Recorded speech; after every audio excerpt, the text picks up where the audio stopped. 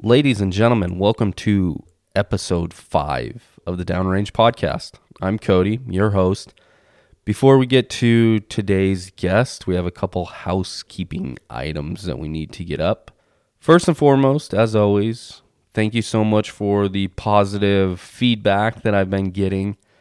If you have a message, if you have a story that you'd like to nominate, or if you'd just like to get in touch and talk about anything, you can reach me on social. That's at Cody McBride NLU, or my email, cody@nolayingup.com, and we can get it dialed in there. A lot of people have been asking for merchandise, so luckily I've convinced the merch czar, Neil Schuster, that we are moving forward with some shirts. So we're going to start out with a couple tees and see where we can go from there. But something that I'm very, very excited about, in hopes that we get something up for the holidays. So be on the lookout for that. And then lastly, if you caught my Instagram stories or the main NLU Instagram stories the last couple days, you know that I've been up in New York City watching the competition that is the Simpson Cup. Simpson Cup is a Ryder Cup style competition that matches 13 combat wounded veterans from the U.S. versus 13 combat wounded veterans from Great Britain. And it is as competitive as you can possibly be. And we're going to have a lot more about the Simpson Cup, its history, John Simpson, who founded it, the incredible gentleman that he is, in later episodes, to include interviews with players. That's first why I was up there. The Simpson Cup would not be possible without first generous donations that individuals give to the On-Course Foundation, as well as a club to host it. So kudos to the Creek Club up on Long Island, its membership, and a special thank you to Teddy for inviting me out there. Today's guest is Jared Merbitz. Jared is entering his 20th year working at NASA. Currently, he serves as a NASA L&O to SpaceX. So if you see any sort of launch, Jared has a role in it. Now, growing up as a kid, I dreamed about space. I didn't really know what was up there. I knew I looked up the stars every night in that big old Montana sky, but that was about it. Jared grew up on the Space Coast, and the shuttle program was a part of his everyday life. His dad worked there. All of his friends' parents worked there. And as a young kid, he dreamed of working there. Jared's story is about hard work, determination, having the right positive influences in your life, and never quitting when there's any sort of adversity thrown in your way. Jared's also an incredible husband, father to his kids, and a friend to everybody who knows him, willing to pick up the phone or throw you a text, no matter what time of day it is. This is Jared's story. Enjoy.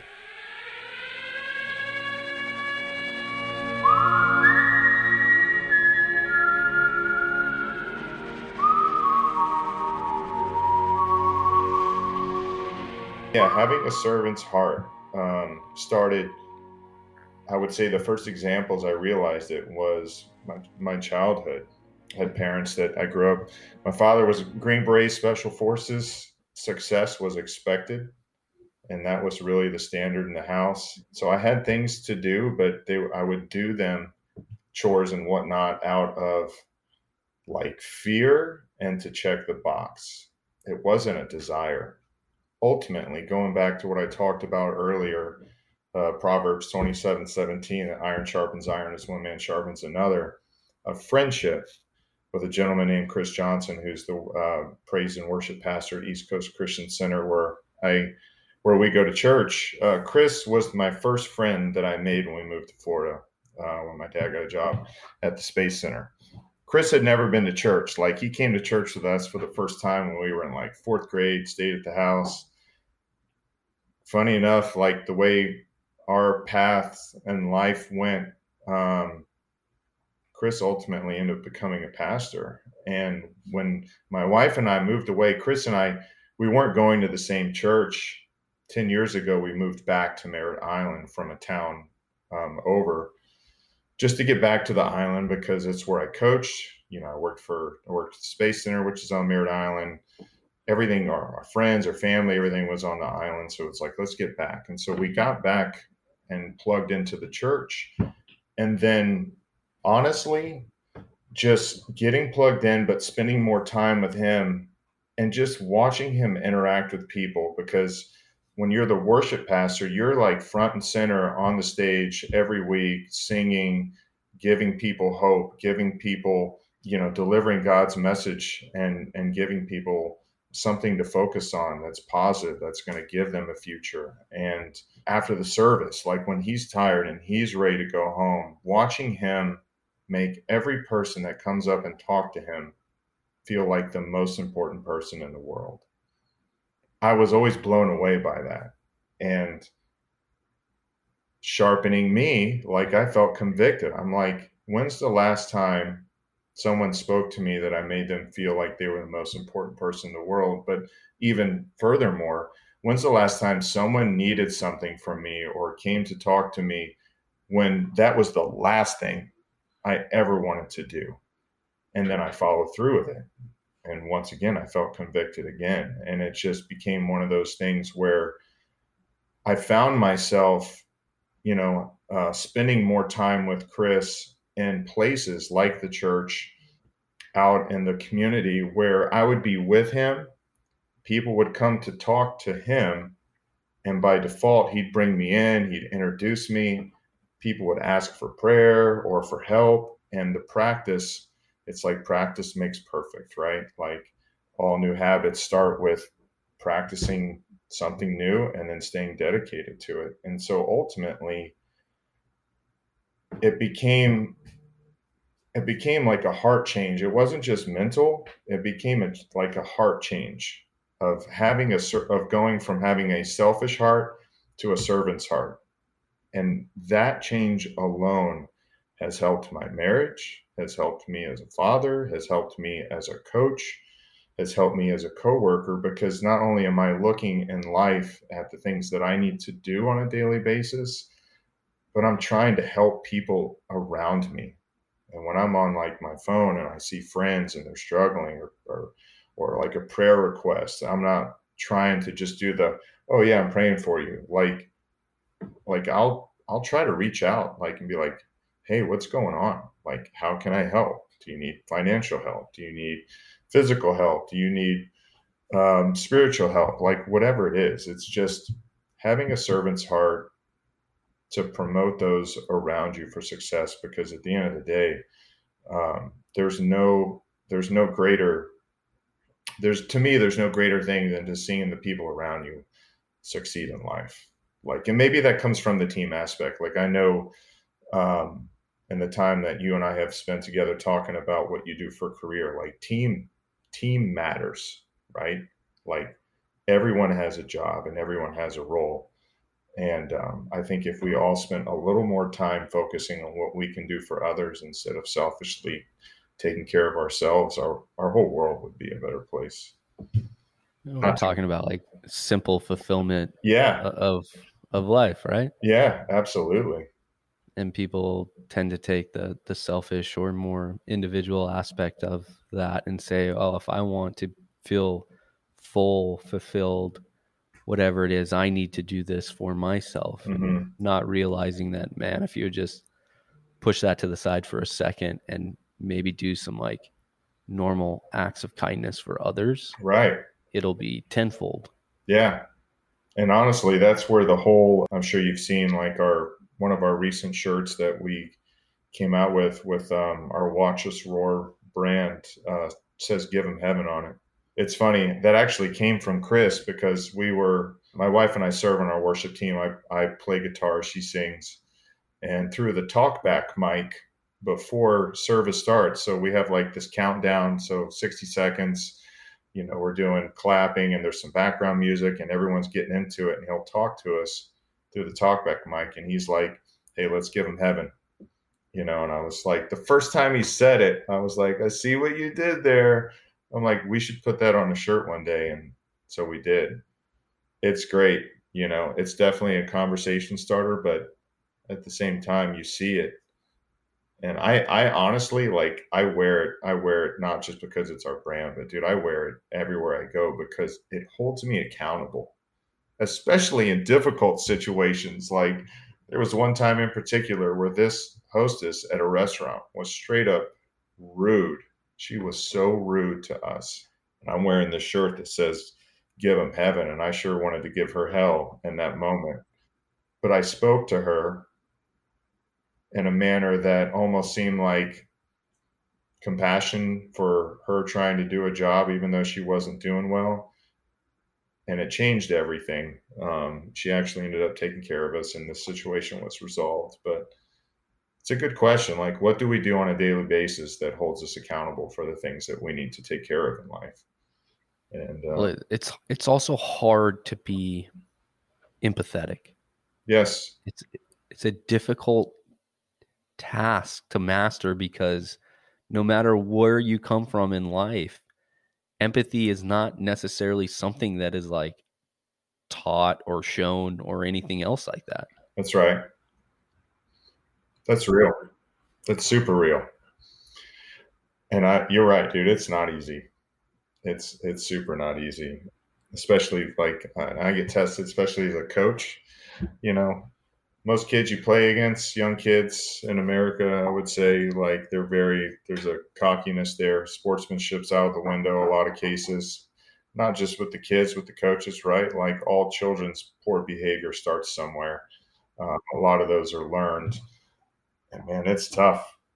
And I tell my kids, right, like, when you're in a situation and you can't, when you're in a difficult situation and you can't positively influence a change that is going to help the situation, then the best thing for you to do is remove yourself from that situation, because toxicity spreads. I'm like, telling my kids one time, like, it's like when you're in a room or even an elevator, to make things worse, someone passes some gas, you're stuck. They started laughing. I always try to think of funny comparisons when I'm trying to teach a point to them, just so keep things lighthearted. Hi, Jared. So where'd you Dude, grow up at? so born in South Texas, McAllen, way down there at the bottom. I tell people are like, "Where's McAllen?" I'm like, "It's practically Mexico." I feel like it's why Mexican food is my absolute favorite food ever. I could eat it all day, every day. But Your true comfort food oh is man, Mexican food. yeah, it's also why I'm a big Cowboys fan. A lot of people don't like that, but I'm like, look, at least I was born there. I'm not a bandwagon fan. The '90s are long past. But yeah, I grew up in South Texas. Like I said, my father was a military guy. My parents moved us to Florida in '89 when my dad left the oil field.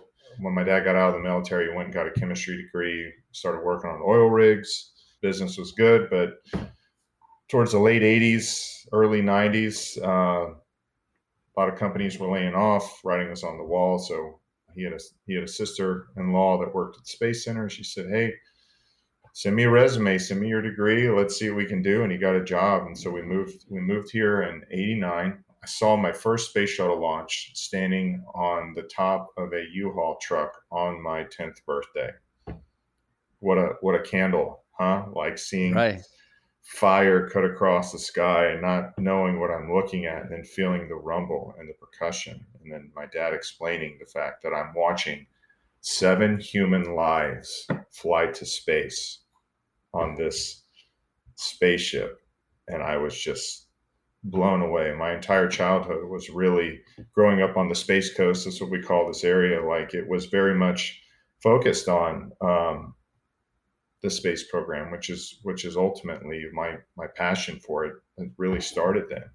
That's kind of how I ended up choosing that career and working at the Space Center, was just all because of a dad's desire to do what he could to provide the best opportunity for his family given a tough situation.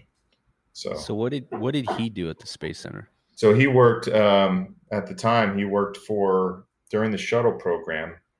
He worked for the prime ground support contractor, Rockwell.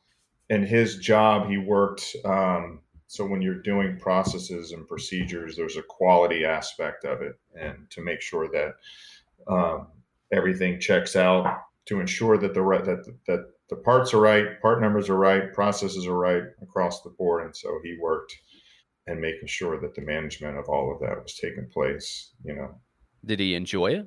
He did. He loved it. I mean, I think it kind of speaks back to, being a Green Beret and having procedures in place and ways that you go about doing things. I can tell that probably a detail oriented job like that would yeah, fit him. yeah, very much so.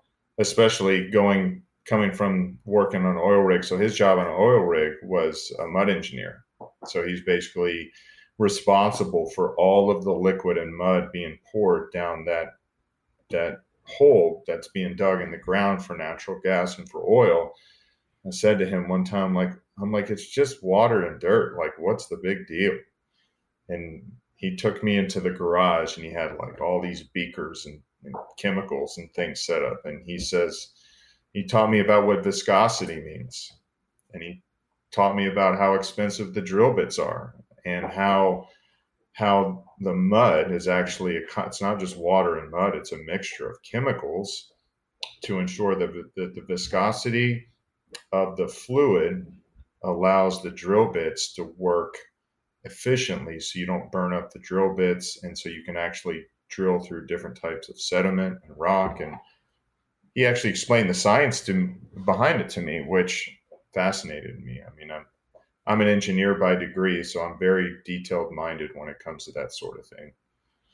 But yeah, he loved it. He worked out there for a decade, and then got laid off towards the end of the shuttle program. We know, like the manifest, we went from anywhere between 8 to 12 launches a year to half of that. So there just wasn't a need for as many workers. And then he went back to work in the oil field and ended up working for the rest of his career on oil rigs.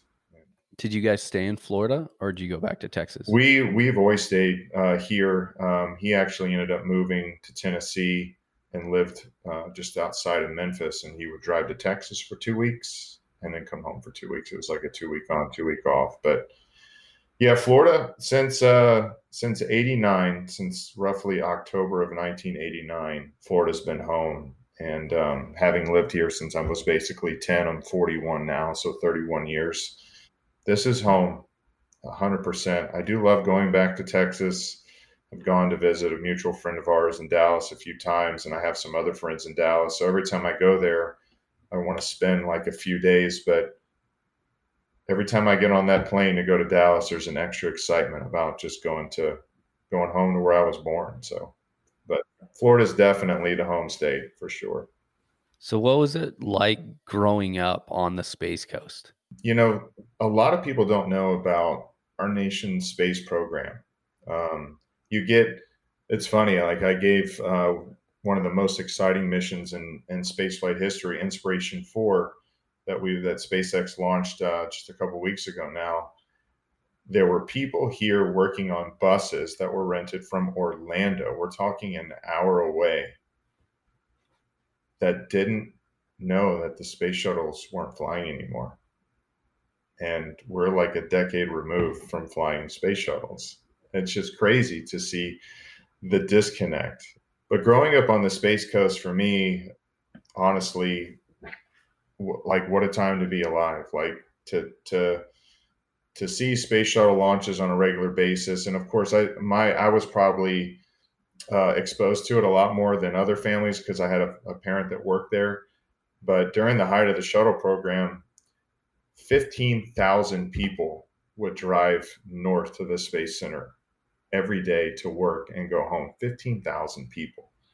So it was like the entire community here. Like you could not talk to a person in a restaurant, a grocery store, sporting event without, the chance of them working on the space shuttle program. And so having the pride of not only that my dad worked out there, but getting to go out there on family days, seeing flight hardware up close, knowing it had been to space, like it was just neat. I've always been fascinated with space and stars, and planets and exploration. It's just neat. Even going back to the Apollo days, the fact that we've sent people to the moon. I still love it when I'm out there supporting launch and it never fails. Someone will randomly come up to me and say, "Hey, so do you think we really went to the moon?" And I'm like, as opposed to a Hollywood set, and they'll laugh and be like, "Yeah." I'm like, well, since then, not only has America sent different satellites and observatories up there to map the moon in high def, but like the Japanese Exploration Agency has also done the same. And oh look, there's the bottom half of the lunar lander, and oh look, there's tracks of the lunar rover and stuff. And they'll be like, well, all that can be CGI'd, It's just those people, like in a lot of it. Honestly, like it just goes to show whether it's politics or space exploration. Like when someone Right. believes something, like, and then they ask you your thoughts, and you share your first thought, and then they challenge it. That's when the conversation ends. Right. But And ultimately, it doesn't matter what you're going to tell them anyway. Right. They already have their mind made up. Right. Absolutely. What I've learned so much about the space program is that it's not only cool that we get to go to space, but NASA as a whole, and the things that NASA has done, and then their contractors that have been a part of, have inspired millions of people to follow dreams. When I was 18, and as I'm sitting here at this desk having this conversation with you, got me thinking about it because of what I'm staring at. I'll show you in a second. My cousin would fly down, like he lives in Chicago, loves America's space program, would come down for every shuttle launch he could. And he would always stay at the Howard Johnson's, the Hojo, on the beach, because he would love to stay on the 6th floor of the top suite, because he would meet all kinds of people during launch week. You'd have executives and astronauts and NASA administrators come down here, and that was a big hotel back then. And so when I was 18 and trying to figure out what I was going to do in my life, it was between being a professional soccer player or figuring it out. He's like, "Jared, you really need to come and meet some of these people, because you never know, who you might meet, how they might help you." He's like, "You could work at the Space Center one day." And I'm 18, not really driven to do much except have fun, surf, play soccer, and that's about it. And so I finally humored his request one day. I'm like, "Fine, I'll come." And so I went and I met him there. He's waiting for me in the lobby. We go upstairs. I wasn't there like 2 minutes before this older gentleman approached me, stuck his hand out, and man, I wish I could remember his name. But he spoke to me for almost an hour and was asking me about kind of like how we started. Where'd you come from? How'd you get here? Oh, your father works at the Space Center. I told him how I was going to school to become an engineer to work at the Space Center. And at the end of the conversation, he reached in his pocket and he handed me a business card. And when he handed me the card, it was like everything like paused for a minute. I was like staring at this card, and it was like brilliant white. It was like beautiful white and had like these bold black letters on it with his name and his title. But the coolest thing on it was the NASA meatball logo, that round blue NASA meatball with the red streak through it, says NASA on it. And it was raised off the card, like it had texture to it. And I'm like it was like a hero, like wow moment, like a superhero moment. And I remember he was like, "If there's ever anything I can do for you, let me know." And I was like, "Oh yeah, that'd be awesome. Thanks so much." But the card, I was like, I went home and I took a tack. This is back when people had cork boards in their rooms. And I tacked that thing to the cork board, and it became a why for me. It became a destination. Like my destination became my motivation. When I didn't want to study, I would see that card there. When I didn't want to go to school, I would see that card there. When I wanted to give up and say, this isn't for me, I would look at that card. Like literally, it was in a spot in my room that I had to walk past it every time I left. The destination ended up becoming something that I was just beyond passionate about to achieve. It was like a marathon. Um, I'm like, I had to keep the finish line in focus. And through the hardest times where all hope was lost, I was able to overcome. And the day came where I got my own card with my own raised paint. And I've handed out hundreds of these cards that I happily buy, and I'm proud. And I tell versions of that story to young men and young women, and I tell them, let your destination be your motivation. And anytime you have a setback, understand that it's not a setback, that it's a set up. Then I always end up sharing my absolute favorite Bible verse, Jeremiah 29:11, which says, "For I know the plans I have for you, says the Lord, plans for good and not destruction, plans for hope and a future."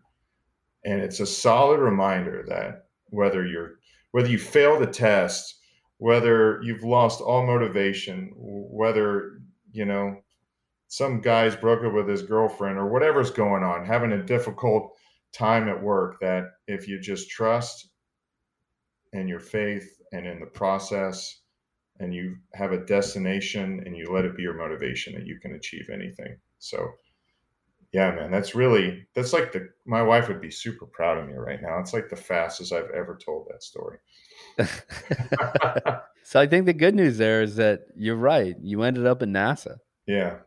but not without schooling and a road to actually get there. Yeah. So from playing soccer growing up into middle school and being like extremely competitive in high school, where did you finally decide to go to school and study and keep building, those blocks, putting them together to ultimately get to where you wanted to be? Yeah, that's a great question. So one thing that starting with the gentleman that went out of his way to introduce himself to a kid, I don't remember what I wore that day, but I'd be willing to bet that it wasn't anything that says, "Hey, I'm motivated for a big career." You know, I had an opportunity to play soccer after high school, so I had a 2-year scholarship to play at our local community college, which was a feeder college for the University of Central Florida. Go Knights! So that was really the path. I went and played soccer, and that was a focus. And college, honestly, was a little bit secondary for me. I actually failed my first math course in college. Funny, a NASA guy, I failed my first math course, but a big reason I failed that course was all about my perspective. Came down to, like, I was still in the high school frame of mind, got there, didn't like teachers calling me out, didn't like being told what I had to do, like any normal 18-year-old. Now the millennials, which is probably even more difficult. But I failed that course. I was a difficult person, and it was a defining moment in my life because I went back, I registered for the same course with the same teacher. But when I failed it, especially at the chance of losing scholarships, like understanding the weight of my decision and understanding the mess that I had potentially made, setting in motion a different path for my life that I didn't want to be a part of. I wanted the scholarship. I wanted the degree. I wanted the success. And it was like a solid slap upside the head by the Holy Spirit to say, get your crap together. And so I registered for that same class. I'll never forget walking into the first day of trigonometry for the second time. And my poor teacher, Miss Edgar, I'll never forget her. Like, her head sunk. She was just like, oh God, not Jared again. And I looked at her and I promised her, I said, Miss Edgar, it's going to be different this time. And she says, we'll see. And I was like, that's fair.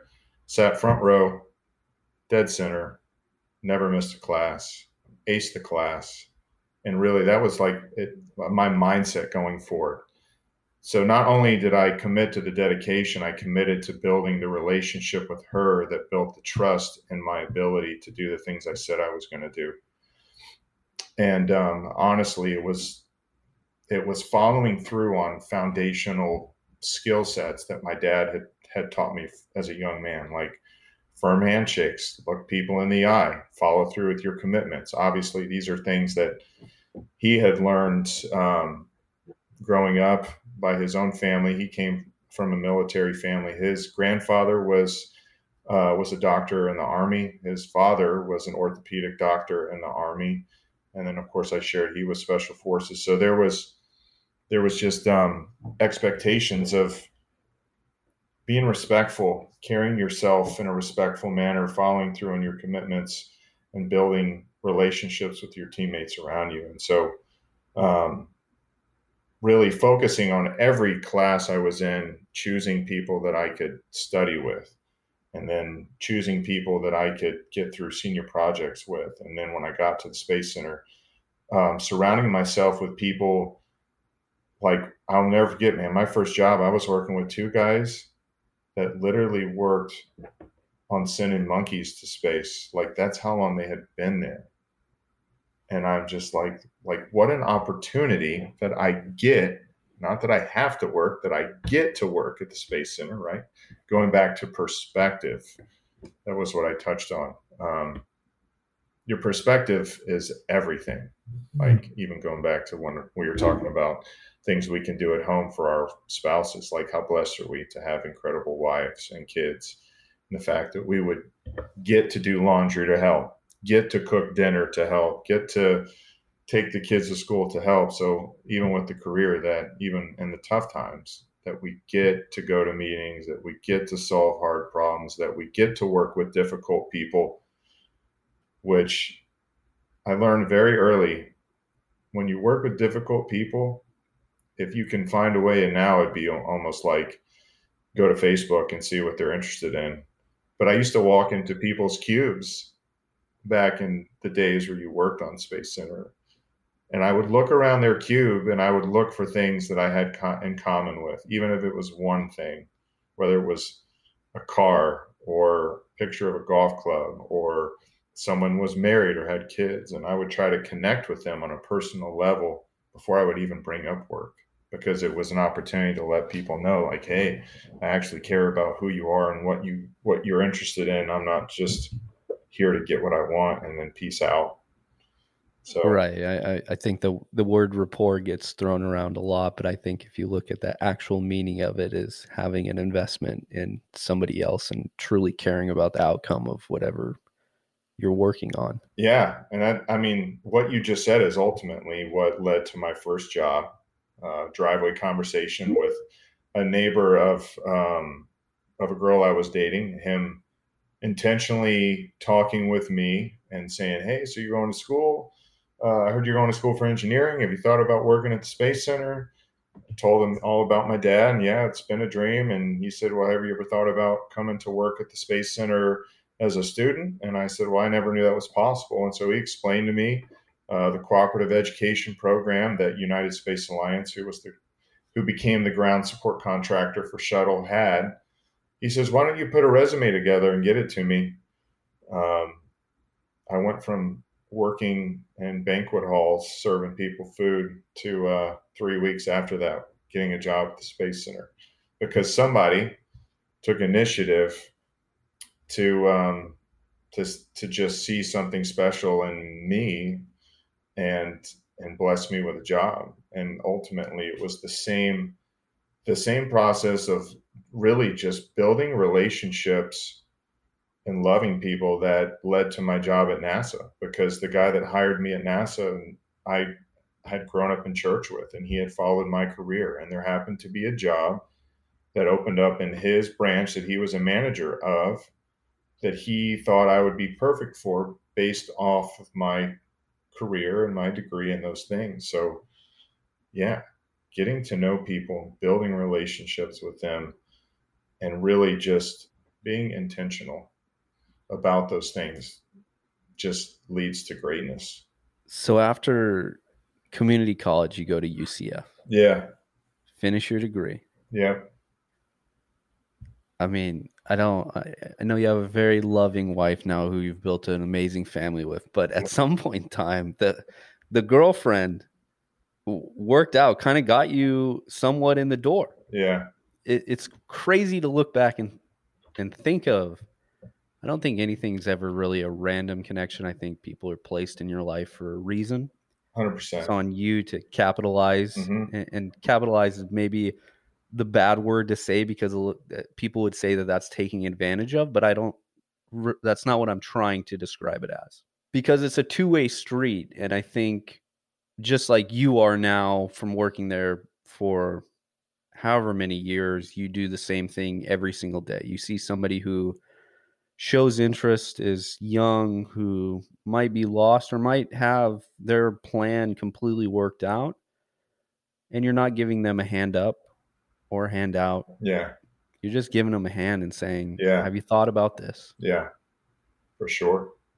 A gentleman who's older than me, but someone who's been a friend of mine for an eternity, like literally the majority of my adult life, went through a dramatic change in his job and his life, something he had dedicated. He was in a job dedicated his pretty much his entire life to, and was let go because of a difference of opinion between him and the person that was running the business.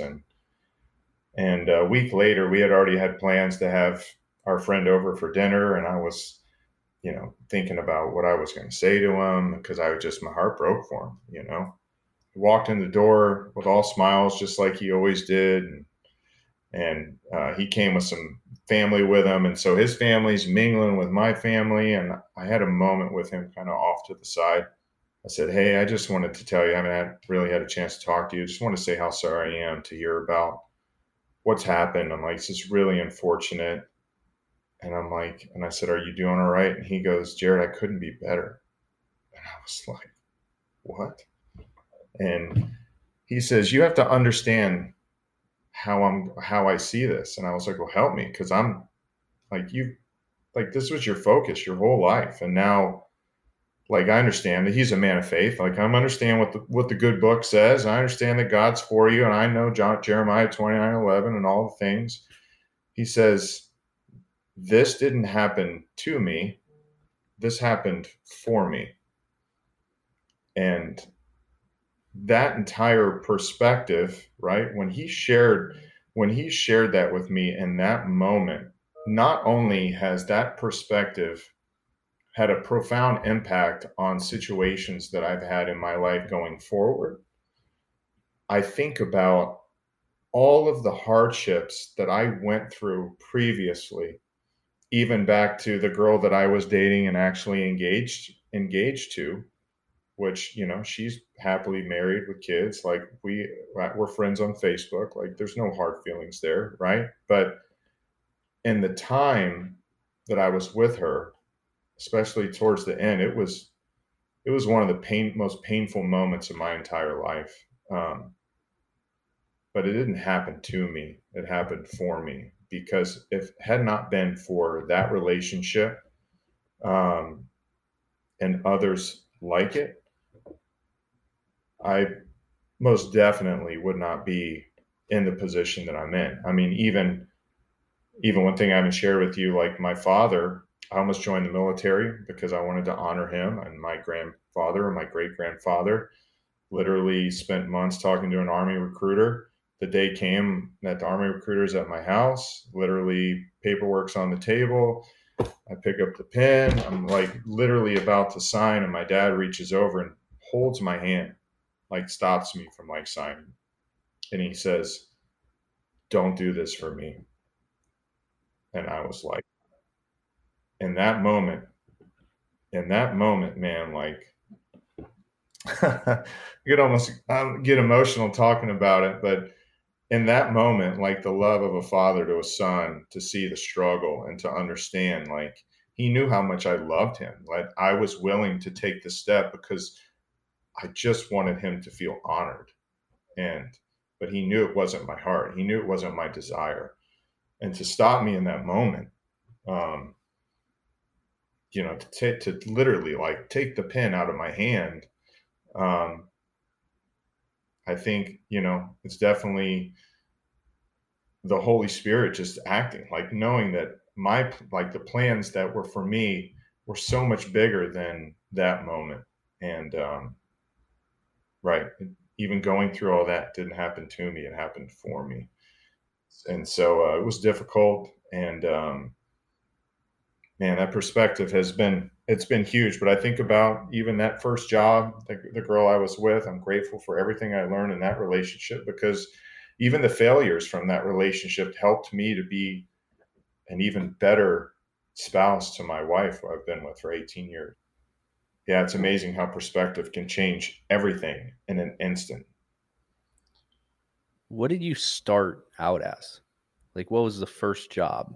Yeah, my first job, I worked in design engineering. So the prime ground support contract, United Space Alliance they took care of everything. So NASA's the oversight, but the actual like maintenance and preparation and integration of not only the space shuttle, but all of the facilities and infrastructure. So the vehicle assembly building that you would put the shuttle together in, the mobile launch platform you would put the shuttle on, the crawler that drives the shuttle out to the launch pad itself, the liquid oxygen and the liquid hydrogen tanks that are used to fuel the space shuttle. Like, that's what United Space Alliance did. So my focus, People have no clue on that stuff either. oh no, people just think, oh, NASA, that's what they do. Yeah, and I think that's where we'll get ahead to the story. But when you have other companies who are not used to being in that realm, specifically, like we'll get to SpaceX. Yeah. But when people are like, what do you mean? Like, how can Elon Musk create his own company? Like, that's what NASA does. And you're like, no, man. Like, if you do just a tiny bit of research, which is why, like, you're perfect you are the guy for this. So, like, what is NASA? If I had just one sentence, NASA is doing everything possible to reveal the unknown for the benefit of all humankind. Like, that's one cool thing a lot of people don't know about. Like, you should write this down and Google it later. NASA spinoffs. So NASA actually has a spinoff website, and you can even request a NASA spinoff book that literally identifies every spinoff technology that's been created from NASA's mission. So what NASA does, like your cell phone, like, is a tribute.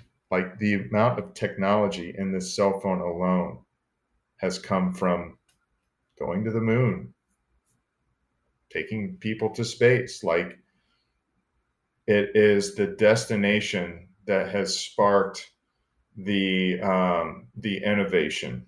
Like, destination is the motivation I shared earlier. Well, destination is what creates the innovation that has created so many things that you and I use on a daily basis. And I wish I had like 30 of them to just rattle off to you right now.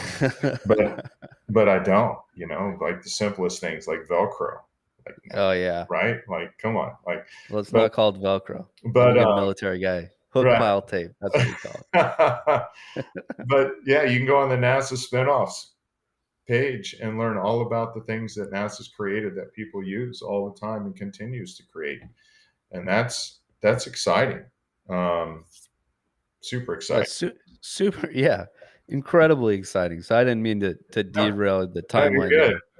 But so as what did a junior or a new engineer, Jared, do? So I created 2-dimensional and 3-dimensional drawings. I was for the ground support equipment on the liquid oxygen and liquid hydrogen sides of the house. So at the launch pad, so the space shuttle external tank, the big orange tank that you would see on the backside of the space shuttle, has a giant hydrogen tank on the bottom, and then a smaller oxygen tank on the top. And it's basically twice as much hydrogen as oxygen. Hydrogen is, or liquid hydrogen is minus 423 degrees Fahrenheit, and liquid oxygen is minus 296 degrees Fahrenheit. So it's super cold. Like if my coffee cup was full of that, like you could fill it, and not only would it freeze the outside instantly, but it would boil off like almost instantly. It would just be like one giant cloud. Not to mention, like, there's a chance, depending on what cryo I put in there, like it just may crumble under the extreme cold. So when you deal with cryogenics, you have double walled pipeline that goes from the storage tank cross country to the launch pad, through the mobile launcher itself, up to the Cross interface. country?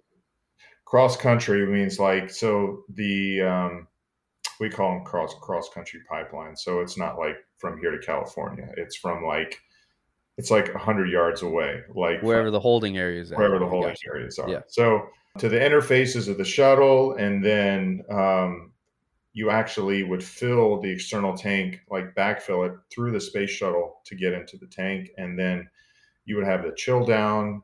You'd have to make sure that there isn't ice forming in places. You'd have to have, I would say, sensors in places to make sure there's no leaks. There's so much to it. So my job was to make sure, I worked with a group of guys. It was our job to make sure that the liquid oxygen, liquid hydrogen lines, the cryogenic lines and infrastructure was just worked, that it worked and worked effortlessly and efficiently. And so, because it's Florida and it's right on the beach, like we live in a salt environment. And so in a purely salt environment, almost 100% humidity all the time, things rust a lot and things break a lot. So there's a lot of like preventative maintenance that has to be done. And a lot of parts, valves, piping, all sorts of things, sensors that have to be replaced. And so that was the focus of that first job, was just maintaining ground support equipment. So I went. That's what I never understood, as like, of just the environment of Florida. Yeah. And the things that you described. It's like, yeah, I'm sure it's the best place to do it, but why? It's good. It's a great place to be, but humidity and salt make it very difficult, even to this day, for SpaceX. Like, you launch, and then the majority of your time when you're not launching is spent maintaining your pad infrastructure. Because, like, even my smoker, right? I got this great smoker. Funny enough, it's a great story. My dad had a welder on one of his rigs make it for him like 50 years ago. It's made out of steel casing that you would put in the ground after you drill a hole. At the oil rig, it's 1/4-inch steel, 3 feet long by 2 feet, cylindrical. And I actually made it into a wood pellet smoker. It's pretty awesome. But I call it the Franken smoker. But I've refinished that smoker at least 8 times. And I mean, like, strip everything. Like, oh, this time it's never going to rust. I'm going to put this sealant on it. But man, it's Florida. I don't care how good you think you are. Like, rust will find a way. So yeah, I did that for 7 years with United Space Alliance. And then, a gentleman that I went to church with called me up, funny enough, on the day that I got my first ever Employee of the Month.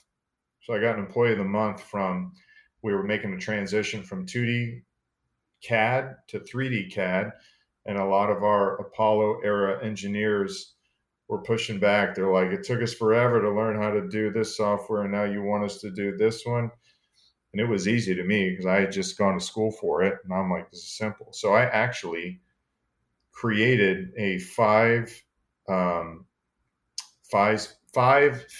tutorial. So I created like 5 booklets that you could like literally hand an elementary school child, and they could follow to draw a shape, and then extrude the shape, and then mold the shape to make a part, and then make multiple parts to put an assembly together, and then how to take that assembly and make drawings out of the assembly. And so, yeah, they gave me employee of the month for that. And that afternoon, I got back to my desk. Literally, is the moment I was thinking, this may be the greatest day in my career. The phone rang, and it was the gentleman who called and said, "Hey, I have an opportunity for you. I think you'd be great for it."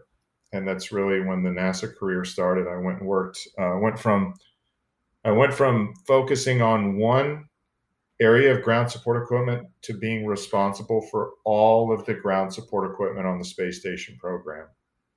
And it was amazing, super fun. But yeah, How old were you then? I was 27. That 27. seems incredible. It was like, talk about the craziest learning curve ever. But just to give God some more kudos, man. I Emily was pregnant at the time. She was going to deliver either end of December or beginning of January. I was the only one with a full-time job at the time. She was finishing her degree at UCF. And so there was a little bit concern, of additional costs of having a child, but, from engineer, right? Engineer mind, how much is a child going to cost me? And I had somewhere worked out, 20 plan on like 20K a year, in which, my pay increase from United Space Alliance to NASA was 20K. 4 months, There you go. actually 3 months before my wife gave birth. So I don't know, man. Some people would be like, that's total coincidence. I have a hard time. I have a hard time believing that. So yeah, been with NASA actually October 1st, just 3 days ago was my NASA anniversary. Just celebrated 14 years with NASA, 21 years total at the Space Center. So Doing the whole thing, the same thing the entire time? Oh no. So I did the same thing at USA, United Space Alliance, for 7 years. But since I've been with NASA in 14 years, I've probably had 6 different jobs.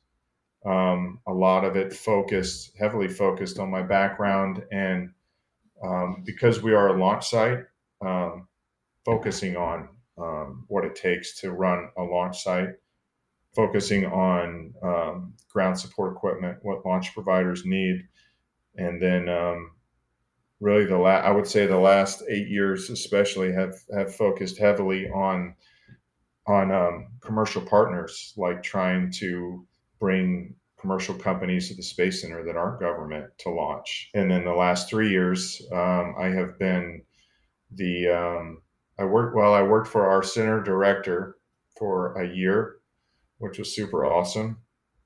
That led to an opportunity to work in our spaceport operations organization, where I became a customer liaison for some NASA programs, where it was like my job to help them get support from our NASA contractors to do the work that they needed to do. And that experience primed me for the role, my favorite role I've had, honestly, since I've worked at NASA, which is the customer liaison of SpaceX. So I'm a NASA government civil servant, but my day job is to be the liaison for SpaceX. So literally every for all their launches, I'm responsible for writing agreements so they can get the support they need, from fuels to security support to lab support to lifting and handling support. I mean, you name it, anything they need. So I write those agreements.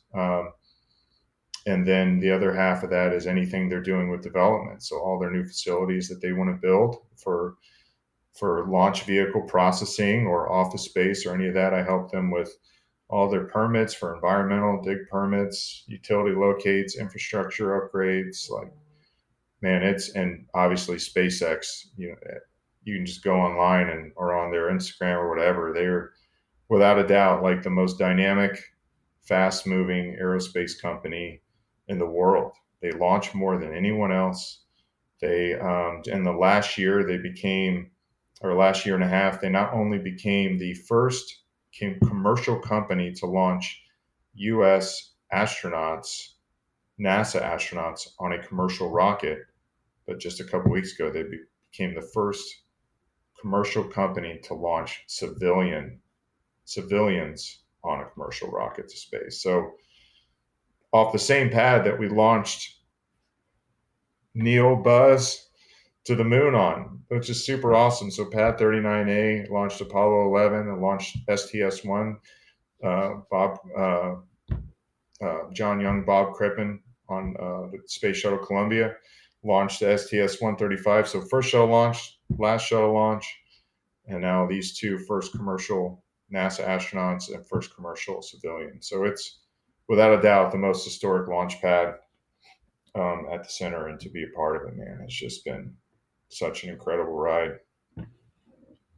So I'm sure I'm not. Am I boring you yet, man? Like, no, I mean, like, man, I just think of like, I was a kid from Montana, and all I knew of space was like what you see in movies. Like, I didn't, I would look at like, magazines that would come and you would see like space camp and stuff. And I was always like, I would never go do that. I have other things that I would rather do with my summers. Yeah.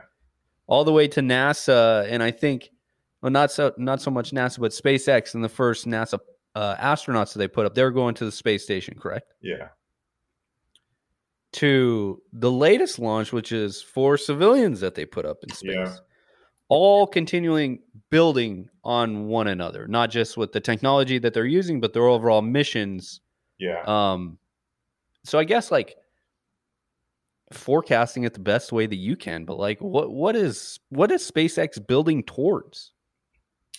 So ultimately, I would say our nation's space program, NASA, our focus is going back to the moon and on to Mars. So even some pretty heavy stuff. Yeah, going. Well, I mean, if you're into our space, I would say space exploration history. Going to the moon, what an incredible achievement! What an incredible achievement when we didn't even really have, like, these guys are using slide rules and pencil and paper to do these calculations. They weren't running. They weren't running algorithms using MathCAD and other things like that. Like, it's just unreal. But there's so much to be learned still. Obviously, there's so much that we would love to figure out. Cures for cancer. God, I can't even. How do we? Like, what can we learn not only in space, but what could we possibly learn on another planet? And so NASA, being that their focus is to going back to the moon, SpaceX, let me say it, the program to go back to the moon and onto Mars is called the Artemis program. And Artemis 3, so Artemis 1 is scheduled to launch late this year, early next year. It will be the first launch of NASA's Space Launch System, which is our new rocket, shuttle derived. You can write that down and go look at it and compare it. It kind of looks like the space shuttle integrated assembly. If you take the space shuttle away, put the engines on the bottom of the orange tank, and then put a second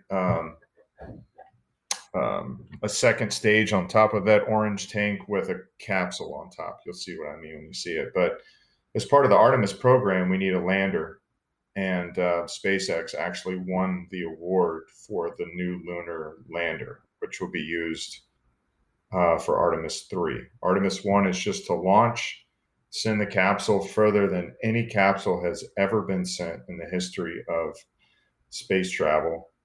Bring it back. Artemis 2 is to almost duplicate the mission with astronauts in it. So astronauts will then fly further out beyond the moon and back, because you're testing capabilities. You're also testing, our ability to sustain living in space for long durations, which a lot of people don't know this, but the space station has been in space over 20 years. So think about it. Anyone who's 20 years old or younger literally has never lived a day on this earth that someone hasn't been living in space. That's crazy to think about. And they've been living in space. learning how to grow their own food in space, learning how to get exercise in space, learning how to recycle water in space, learning how to do medical procedures in space. Because when we go to Mars, it takes days to get to the moon, but when we go to Mars, it takes like 9 to 10 months in current technology. 9 to 10 months of space flight. So there's a whole lot that can go down in 9 to 10 months. So so SpaceX, Elon's been very vocal about how he wants to be a multi-planet species, and so his focus is to get to Mars, as is NASA's ultimate goal is to get to Mars. Does that create an issue, like competing? So competition's good, but it's not really competition right now, because especially because Elon was anticipating the need, honestly, for landers and need for large vehicles to take heavy payloads to space, which is why he's developing the Starship program. And so by him doing all this in South Texas, like that's where Starbase is. That's where he's been launching stuff and blowing stuff up. But then that's where he was launching stuff and landing stuff. And now he's creating the first orbital vehicle that he plans to launch later this year. Like, incredible. And of course, showing the progress of there ultimately is what helped him win the lunar lander contract. So now it's not just SpaceX and NASA they're not racing each other, they're partners. So the government's actually funding development of the Starship spaceship, because that's what's going to be our lunar lander. So it's exciting. And honestly, man, we're better together, right? Like, that's going back to the teams thing. One of the first things we talked about, like, if we can get all the best people together from all sides, we can achieve great things, man. So whether it's stopping an asteroid coming towards Earth or expanding species to the moon or Mars, like, I'm all about it. I'm all about, hey, let's do this together. SpaceX, you bring your best. NASA, you bring your best. Blue Origin, you bring your best. United Launch Alliance, you bring your best. Like, it's, to me, nothing but good can come from it. And even when there is competition, it's kind of like Android pushing Apple and Apple pushing Android, right? Like, without competition, growth would be stunted. So, Right. yeah. All right. What's up with all these celebrities now that are just super rich people who get their rocks off just going to space? Oh, and man. what is that? What are they actually doing? Just a very expensive high airplane ride? Yeah. Kind of like air travel. Air travel used to be something only the rich could do because it was so expensive. And now Southwest Airlines, $49 one-way ticket, space flight will never be there, but it's not far-fetched to believe that it couldn't possibly get close to it one day. I mean, would you go to space if someone said, hey, $5,000, take you to space? Absolutely. Like, come on. Yeah. Because to me, like, space isn't just about doing science. Like, you could go and look at Richard Branson and Virgin Galactic's, space tourism, like, how incredible, or Jeff Bezos, going up on their New Shepard rocket. And ultimately, you have a vehicle with this tiny capsule on top. My highlighter will be my rocket. So the vehicle is pushing this capsule to space, and then the capsule separates. But ultimately what's happening is it's just going up and then it's coming down. So they're right about at apogee, at that point where it stops going up and then coming back down. That's where you're getting your weightlessness. Of course, you can go pay for a flight on the zero G plane, and it goes out there and flies in parabolas, and you can get your weightlessness there. I mean, I would probably puke everywhere, but going to space, right? Like you're in space, like you can legit see the curvature of the Earth. Like, man, I would do it. I would do it in a second. People have asked me, like, would you go? I was like, yeah. I put those seasickness patches behind my ears, and I would go for it. And man, I would do it in a second.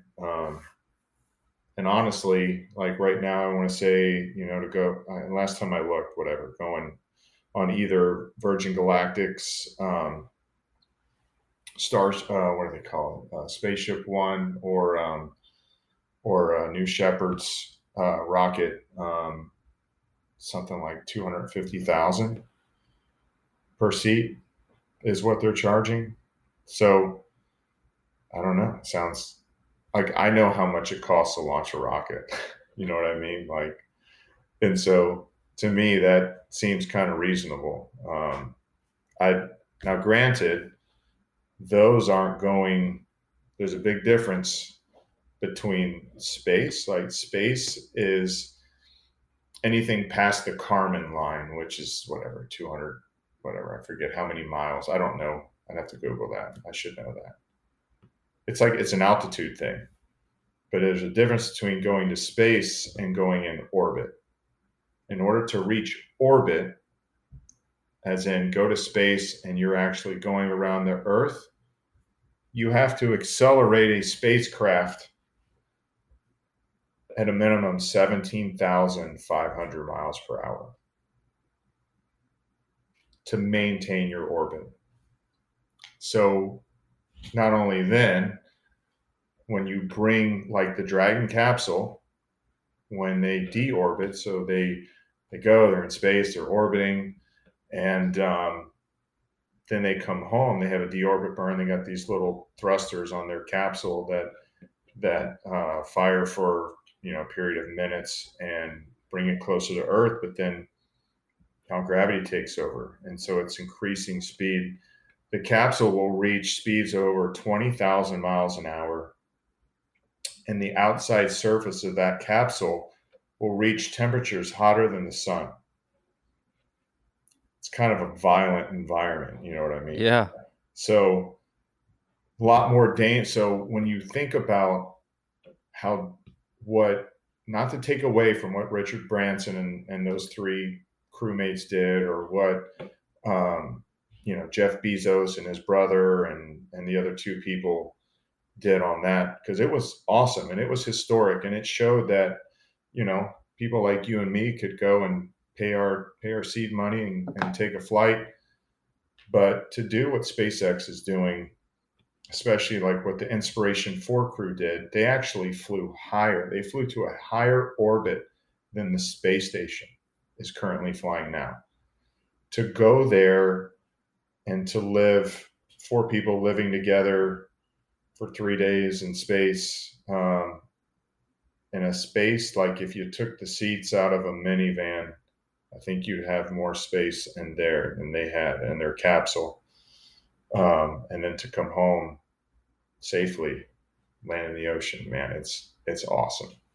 All I'm thinking about from every movie that I've watched and everything else, well, where are these people going to the bathroom at? Oh, dude, that's a great question. When you're loaded and you're sitting on the launch pad and you're there for a while, everyone has a diaper just in case they have to pee. And that goes back probably to when Alan Shepard went to space, because obviously he was the first person to space. John Glenn was the first to orbit, but Alan Shepard was on the pad. He had to go, and so he went, and it was all captured in his suit. But on the space station, on the space shuttle, it's basically a vacuum system that prevents things from floating around. Right. We're just living in it. Yeah, I don't have a good answer for the Dragon. I know what the Dragon spacecraft requires from a support standpoint, and I've been around plenty of them. But I actually do have a desire, and I believe it'll probably happen this year at some point, to go and maybe sit in one, see the inside of one, and ask questions like that. I'm sure I could probably even Google how do they go to the bathroom on Dragon, and I'm sure I'm thinking it's got to be like almost like a shower curtain type thing that gives you some privacy, but it's got to be somewhat of the same vacuum type technology that they're using. Right. Yeah. The other thing is, so we talked about the speed and heat of not just re-entry, but of landing. Yeah. And how are they getting it so they're able now to use them again? So yeah, SpaceX is all about reusability, and even NASA was like during the shuttle program. Obviously, we had four orbiters. That's what you call that's what we call the space shuttle, and then the solid rocket boosters. Like we would recover those in the ocean, bring those back, take them apart, clean them up, ship them back to Utah, where they would get filled with solid propellant, and then ship back. We would stack them and reuse them. As far as the capsule goes, has a lot to do with obviously getting the capsule back, picking or choosing materials that can be dried out and reused or replaced. Like the space shuttle had tiles, thermal tiles that you could replace and put back on. And so, really, at the end of the day, each capsule will have a lifespan, um, just like the boosters themselves will have a lifespan. Like you can't just launch them indefinitely, but each booster SpaceX flies will have, I don't know, I'll have to go back and look. I actually don't know that off the top of my head, but let's just say 30 launches per booster. Just like each space shuttle was designed, I think, for 100 missions. And I think they all did around 30 or so, just requesting me to just approve all their 99-cent purchases on their apps. But I go out there and I always say, okay, what have you done to contribute to the house today? I guess that's a great transition, is that not only are you like the go-to guy for any space related thing, but like we barely touched upon your family and what your family means to you and your relationship with Emily, and just like you just told me, being a girl dad, man. Yeah. Yeah. It's just like taking it all in. When I was young, like I don't know, man. I'm not your typical engineer because I'm an extrovert. I would say most engineers are introverts. Um, and I would say I'm not your typical guy either. And I'm not saying it's a good or bad thing. I'm thankful for who God made me to be. But from a young age, like I couldn't wait to be married. It's always been inherently in me to honor people. Like I love doing things for people. I love loving people. Like it's just like, and really love is an emotion.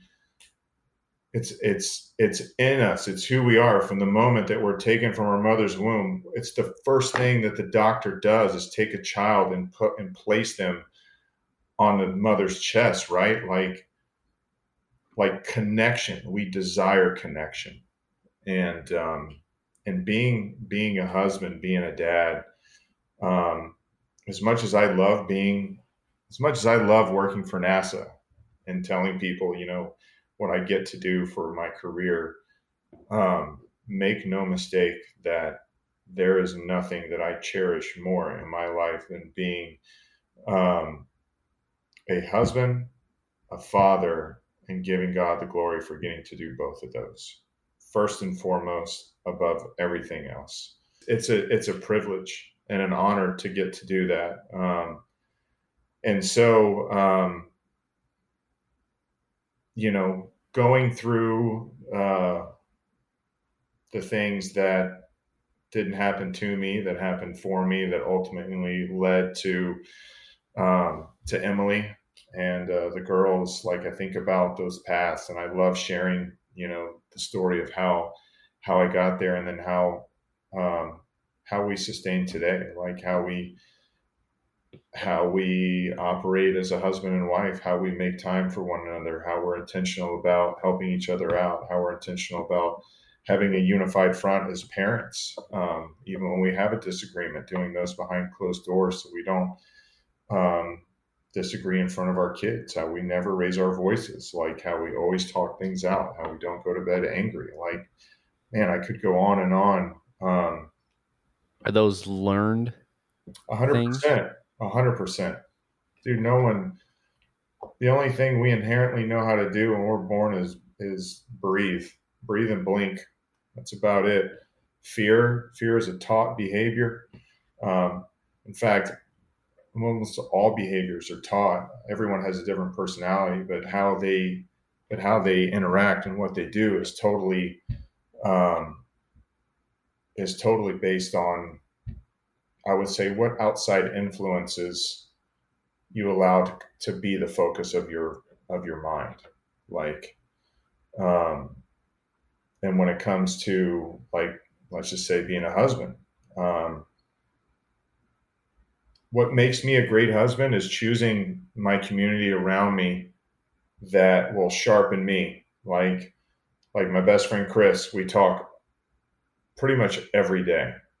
And when I have hard days about being a dad and I want to choke my kids out, I call him. And funny enough, like, I remember, I'll never forget one time in particular, I was like, my oldest was like 4.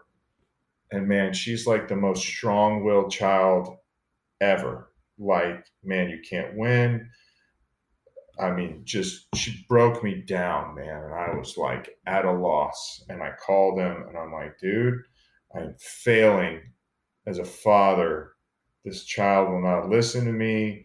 Like, I'm parenting out of love. Like, I grew up in a house, you just got beat. You got your butt spanked when you didn't listen. And my wife and I chose to parent out of love. I've spanked my kids. I'm not against spanking. I've done it, but I do my best to parent out of love and try to help my kids feel the weight of their bad decisions and let their own guilt drive the better decisions. And I remember calling him, though, and complaining about how strong-willed she was and parenting is hard. And he goes, you know what, man? God made her to be strong-willed. And one day you are going to be so grateful she's so strong-willed, because there's going to be so many moments in her life that because she is strong-willed, she will be able to get through them effortlessly. And I was like, man, how about that for perspective? My perspective was completely different, but having someone sharpen me, someone share a completely different perspective, just like with marriage, like talking to the same guy, and he has come to me with similar things where, like, the perspective of, I get to do that. Like, how there's been times I'll call and be like, dude, I'm like, can you go golfing Friday? No, I gotta go. I have all these things that I get to do. And I was like, man, you always say that. And he's like, but even though it's hard and I don't want to tell you no, and I want to hang out with my friends, it's the perspective that you have to keep your mind right. Because if you have a fear of missing out, right, constantly, or you're constantly comparing your marriage or how you parent or your kids to others, it will steal your joy. Comparison is the thief of joy. And that's a constant reminder I have to have. And so my wife and I work very hard at our marriage. Every day is new. Every day is dynamic. Every day brings its own challenges. And, man, funny enough, the devotion that I read today focused just on that. It was like, God says, cast your cares upon him. It also says, focus on the troubles of today, because tomorrow will bring its own troubles. So don't Don't worry about basically the things, don't worry about things that haven't happened yet. Don't worry about things down the road. Just live your best life now. Take care of the things now that you can, and address those things when they come. So, yeah, man, 18 years. We've been together 20 years total. Two girls, 11 and 13. And yeah, life's a blessing. It's crazy to see how much they've grown and to also get feedback from people, especially when they've been at somebody's house. When they've been at somebody's house, and then I'll go to pick them up, and they'll be like, "Oh my God, your kids are the most respectful and the most well-behaved kids we've ever had here." And I'm like, and my first response is, "Well, I'm glad they are that way for you." Yeah, you should see him at home. Right. But, right, if there's, at the end of the day, I know there will be a time when I'm not going to be there every day. And there will be a time when I'm not there anymore. Like, they'll have to see me again in heaven. And which is why I'm like, Galatians 6:9 says, never grow tired of doing what's good, for just at the right time, the Lord will bring a harvest of blessing. And I have to like never get tired of doing what's good. Like, that's another thing, man. It's like, even as a husband or a dad or a coworker or whatever, like when, dude, my golf swing, like, spend so much time doing the hard things. You're just like, man, but you have a destination in mind. You have an idea of what you want to get to. And just knowing that the blessings will come. Like, you can't grow tired. Just like when you teach your kids to say thank you, you're like, will they ever get it? And then you hear that first thank you, and you're like, they said it. Oh my God. And they understood the context of why they should say it. I almost, dude, I almost broke down like a baby 2 months ago. I was picking up my daughter from, they have their youth church on Tuesday night. And there was a young lady who's actually their school teacher. She's 26. And she also serves at church for the youth church. And she had walked Liana out to the car. And this was right before school started. And I was like, hey, super excited for school to start. Kids love you. We love you. It's going to be great. And, you know, I was like, but how are things going? And she shared some troubles that she was going through. And there was like a short pause. And my 13-year-old daughter was like, can I pray for you? And I was like, it's like the first time I had ever witnessed like a selfless act of her, like observing something somebody else was going through and her just having like a genuine desire to bring her hope. And I was like, man, I'm like, you don't have to win all the time. It's like golf, you know, those days, especially someone as great as you, right? Like, you could just have an awful day. Like, you just, God, do I even know how to hit a ball anymore? But then all of a sudden, you find that position at the top or the rotation, and you find the center of the club face. You're like, finally, been looking for that one all day. Yep. Never grow tired of doing what's good, because the harvest will come. But yes, there you have it. Yes, dude, you said, is it learned? Is all that stuff learned? It is, man. And it goes back to the first thing we said: iron sharpens iron as one person sharpens another.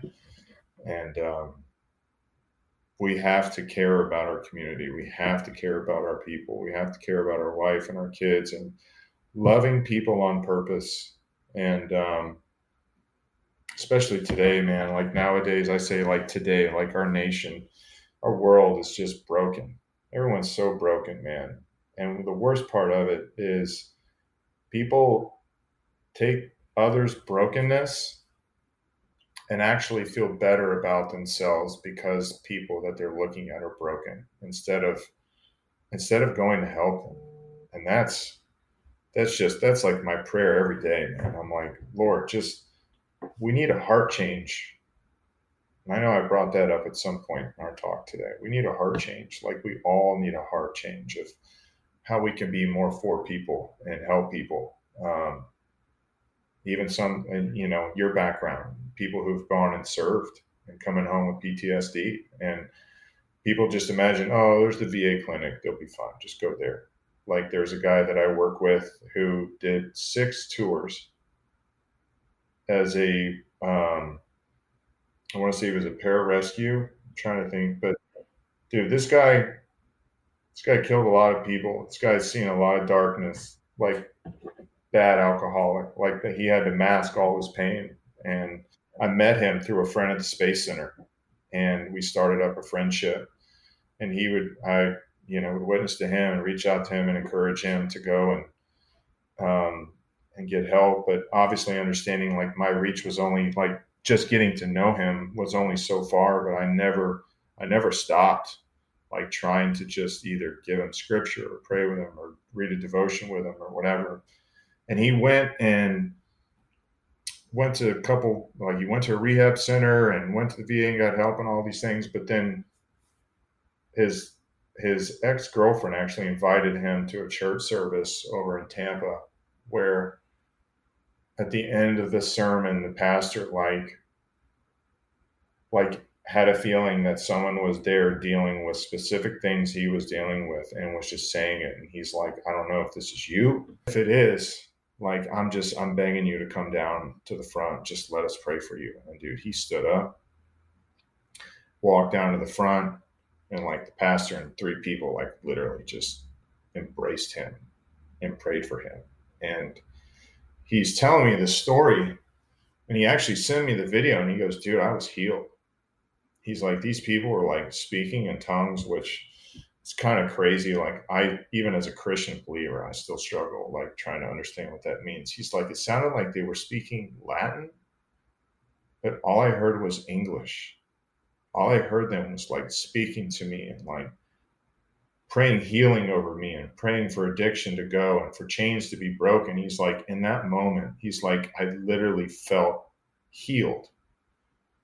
And that was like 2 months ago. Cold turkey, hasn't had a drink, has just living his life, newfound love for life, like, and it wouldn't come if it hasn't. And I'm certainly not responsible for that, not even close. But I'm honored to have been part of the story. I'm honored to have acknowledged the fact that a friend needed help. And even if it was at an inopportune time, that I acknowledged he needed help. And just, even if it was something as simple as just encouragement, and really doing all those things, man, like it's what makes you a good friend, a good father, a good husband, all the things, man. Yeah. Well, absolutely. Yeah. Giving people heaven, man. Giving people heaven. Yeah. Very true. And man, like I thank you not just for the time today, but for you being you and the friend that you are. It means the world to me, and not just when we talk or how we talk or whatever we talk about. I think it's most important to me that like you hear like the role model that you are.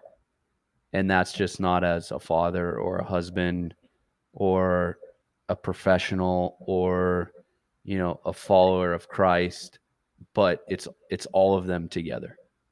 And I thank you for being in my life, because I'm a heck of a lot more better off with you in it. Thank you, brother. Thank you, man. I feel the same way.